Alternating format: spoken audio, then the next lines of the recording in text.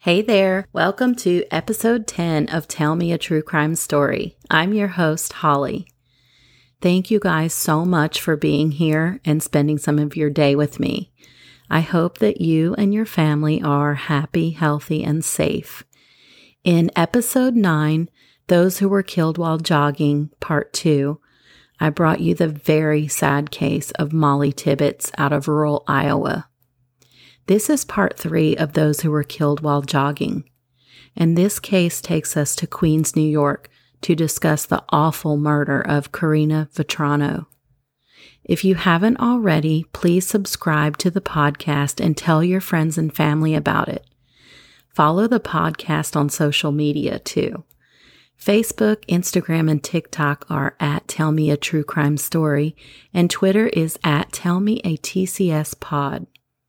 Also, please check out my other podcast. It's called All Available Units Respond. So far, there are 3 episodes on there. Soon to be another. Thank you so much again for being here. I appreciate each and every one of you. Big hugs to all of you. Now, let me tell you a true crime story. Our case today takes place in Spring Creek Park in the Howard Beach neighborhood. The Howard Beach neighborhood is in the southwestern part of the borough of Queens in New York City.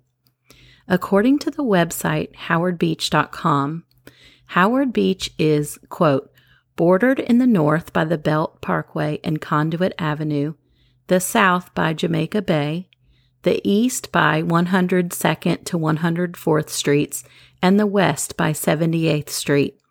Howard Beach borders the neighborhoods of Ozone Park to the north and Broad Channel to the south, end quote. And these are some demographics of Howard Beach. As far as ethnicity, almost 50% of the residents of Howard Beach are Italian American, and the breakdown by race is 68% white, 21% Hispanic, 5% Asian, and 3% Black. According to the New York Times, Howard Beach is home to many city police and fire department employees. Median home value figures vary by website, but Niche.com states that homes in Howard Beach have a median value of around $532,000. Spring Creek Park is part of the National Park Service, and according to their website, quote, Spring Creek is a 237-acre site of undeveloped upland forest, wetland, and marsh in the Howard Beach neighborhood of Queens. This is a popular fishing area with access to the Jamaica Bay shore, end quote. Local residents refer to Spring Creek Park as, quote-unquote, the weeds, because it's full of a very tall, invasive species of reeds called phragmites, or locals also sometimes refer to the park as, quote-unquote, the Baja, because it's a dirt-filled peninsula. But in my research, I found that most locals were calling it the weeds.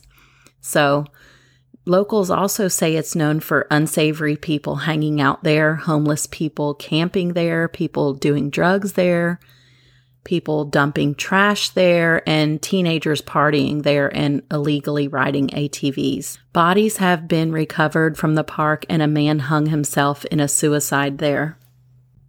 Now, let's go back in time 6 years ago to the evening of Tuesday, August 2nd, 2016. It's okay, Daddy, I'll be all right. These were Karina's last words to her dad, Phil Vetrano, before she went out the door. 30-year-old Karina Vetrano left their home at 16430 84th Street in Howard Beach, Queens, around 5 p.m. to go for a jog. Her dad usually jogged with her, but he didn't go with her that evening because he'd hurt his back.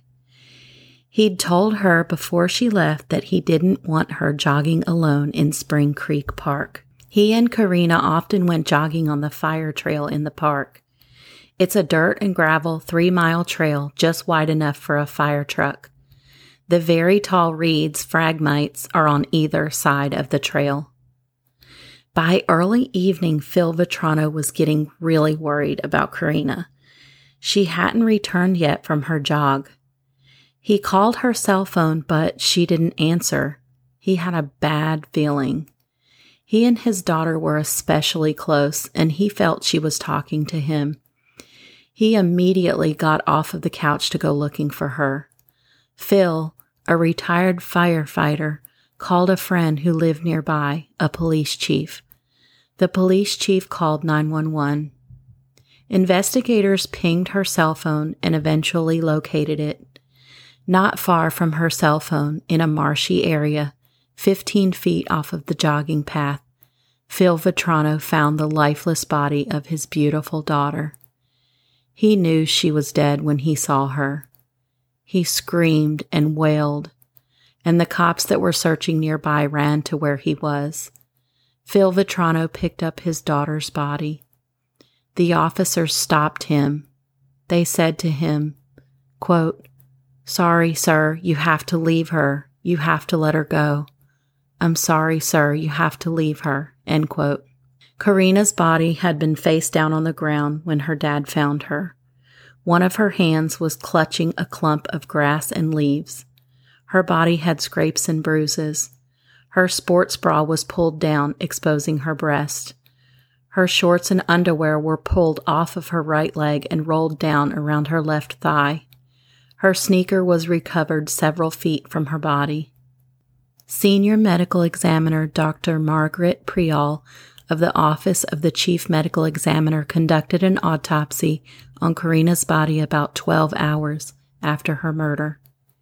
It showed that the 112-pound, 4'11" Karina was brutally strangled, beaten, and sexually assaulted. Karina's body had multiple abrasions and contusions. She had 2 chipped front teeth. She had blunt impact injuries to her face and head. Her neck had linear scratches on it, probably from her own nails, as she fought to pry the hands of her murderer off of her neck. Her neck also had bruising, and there were burst blood vessels on her face. She had a, quote, large, extensive abrasion, end quote, on her right buttock. She had a laceration to her vagina. Her vagina and anus had bruising inside and out.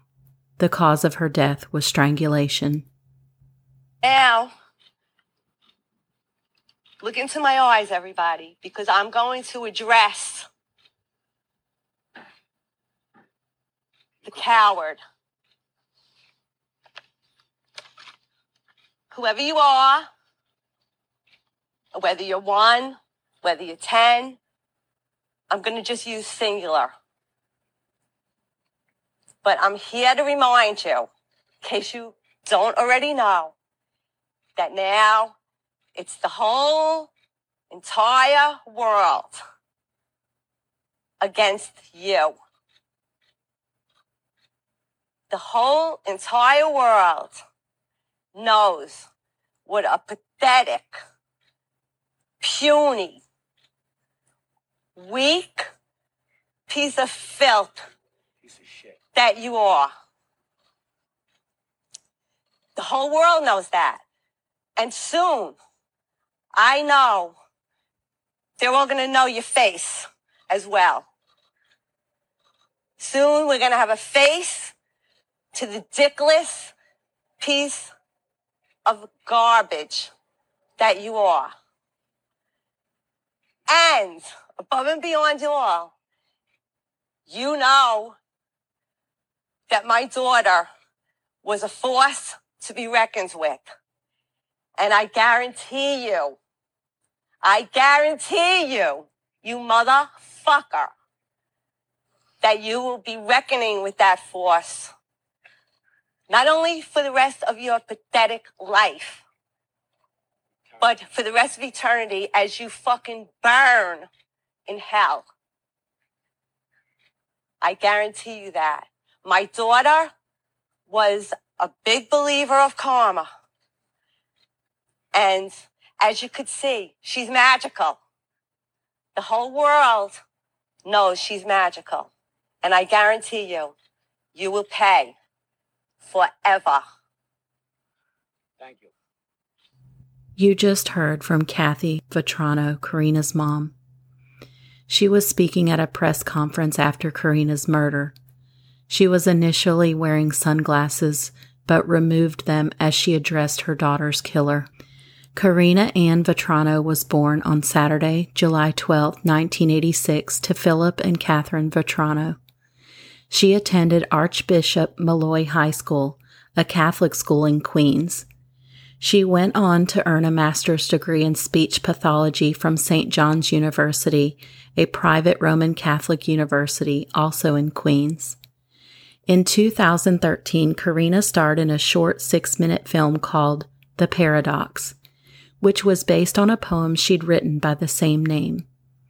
She also had an online blog where she posted many of her poems and personal thoughts. She had thousands of followers on Instagram. She posted lots of selfies and pictures of her travels. Karina worked as a speech pathologist for children with autism and also at Vetrano Restaurant and Lounge in Queens. Friends say she was gentle and sweet. Her dad said that number 11 was her favorite number and purple was her favorite color. He said that she loved cats, butterflies, rainbows, and nature. A DNA profile was created from DNA collected from Karina's neck, fingernails, and her cell phone. However, when the DNA profile was run through the system, no match was returned. Detectives also had surveillance footage of Karina jogging that day, but it didn't yield any clues to help in the investigation into her murder. So, how did detectives hone in on their suspect? And what ultimately led them to their suspect? Well, a Lieutenant John Russo recommended detectives try and track down a guy and possibly consider him a person of interest. But what guy? Who was he talking about? Well, Lieutenant John Russo, he lives in Howard Beach too. He told detectives that he remembered something that happened back in May of 2016, about 2 months before Karina's murder. He called police about a man behaving suspiciously near his home, casing parked cars and wearing unusually heavy clothing for the warm day. Another Howard Beach resident also called police about a man loitering around their home, too.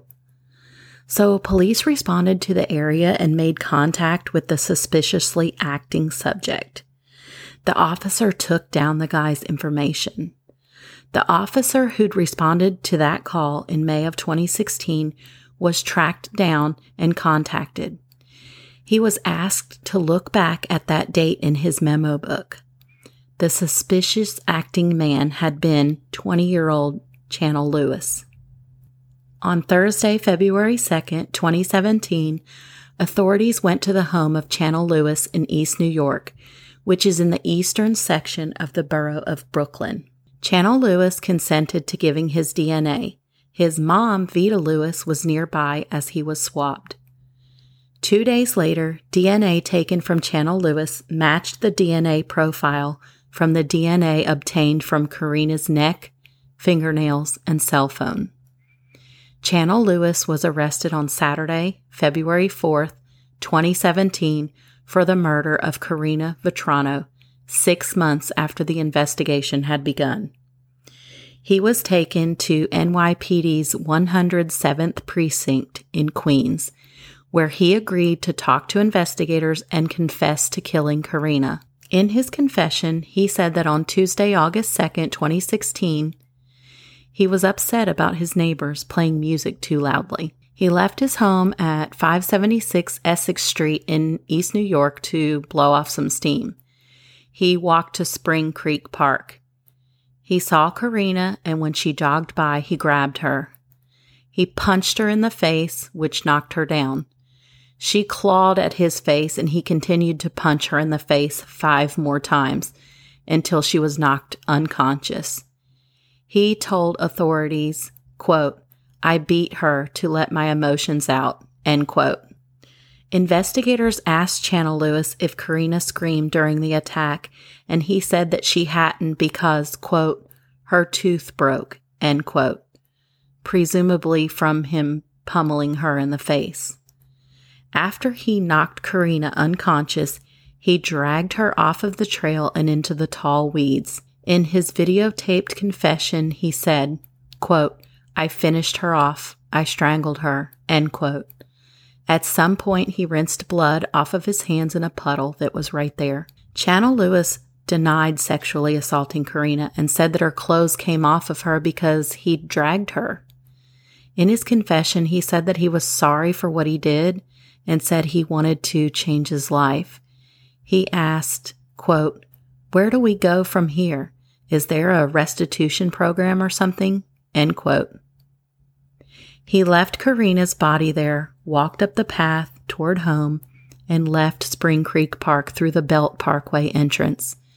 He said he'd been hoping to find some napkins to stop the bleeding on his face where he'd been scratched. When he returned home, he told his family that he'd been attacked by a group of men who had injured his hand.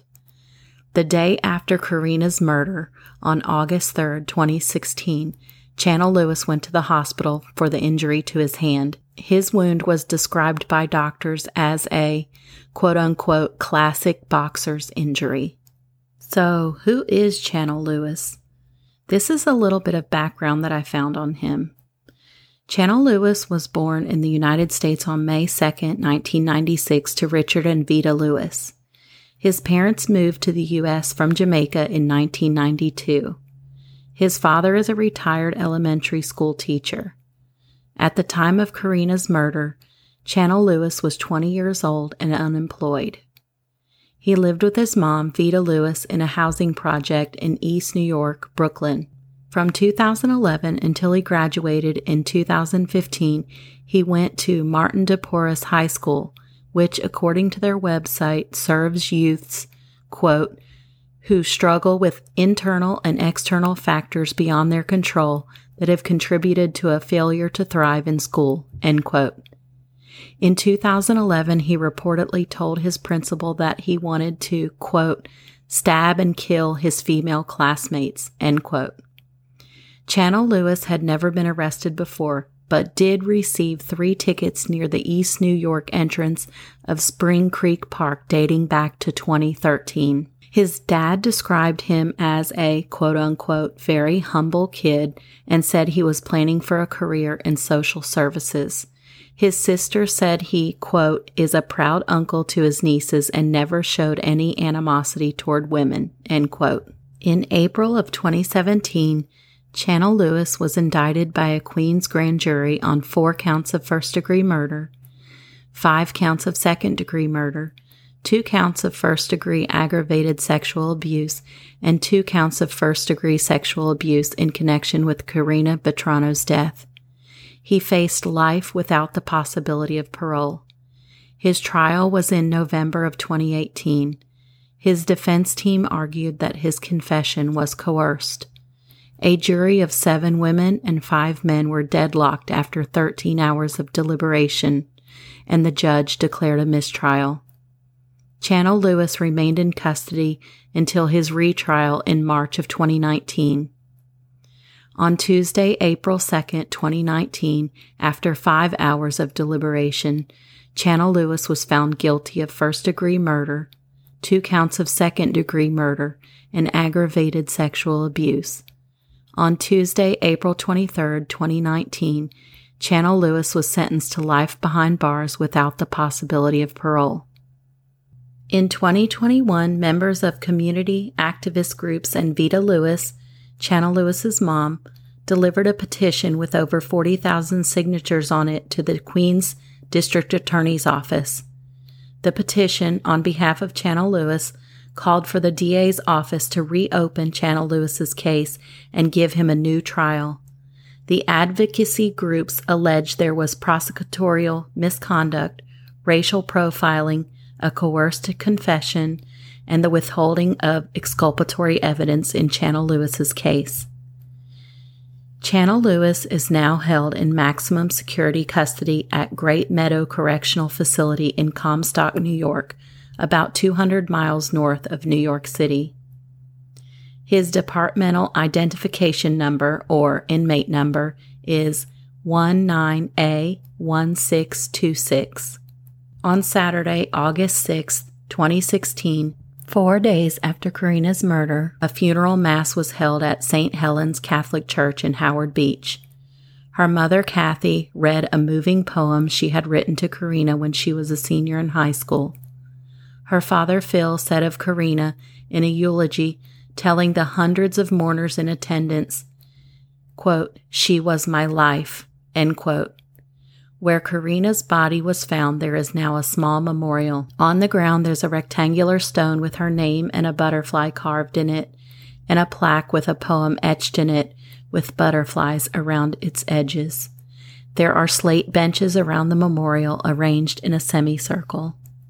Now, before we wrap up this episode, I'd like to talk about some safety tips for people who jog or walk, hike, or exercise outdoors in public. Don't go after dark if at all possible. But if you do have to go after dark, stay in well-lit, well-populated areas. Don't wear flashy jewelry or carry any cash with you. Go with a friend whenever possible. There's always safety in numbers. Don't wear headphones or earbuds. They are a distraction and they also keep you from hearing people approaching. Carry a whistle or a high decibel personal alarm. Use caution when approaching trees, bushes, and parked cars. Make a wide berth around them.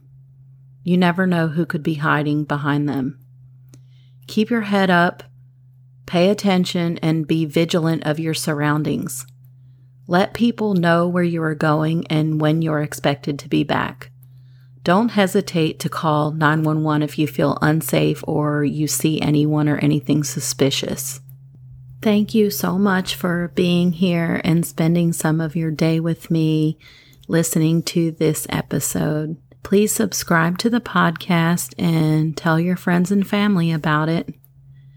And follow the podcast on social media.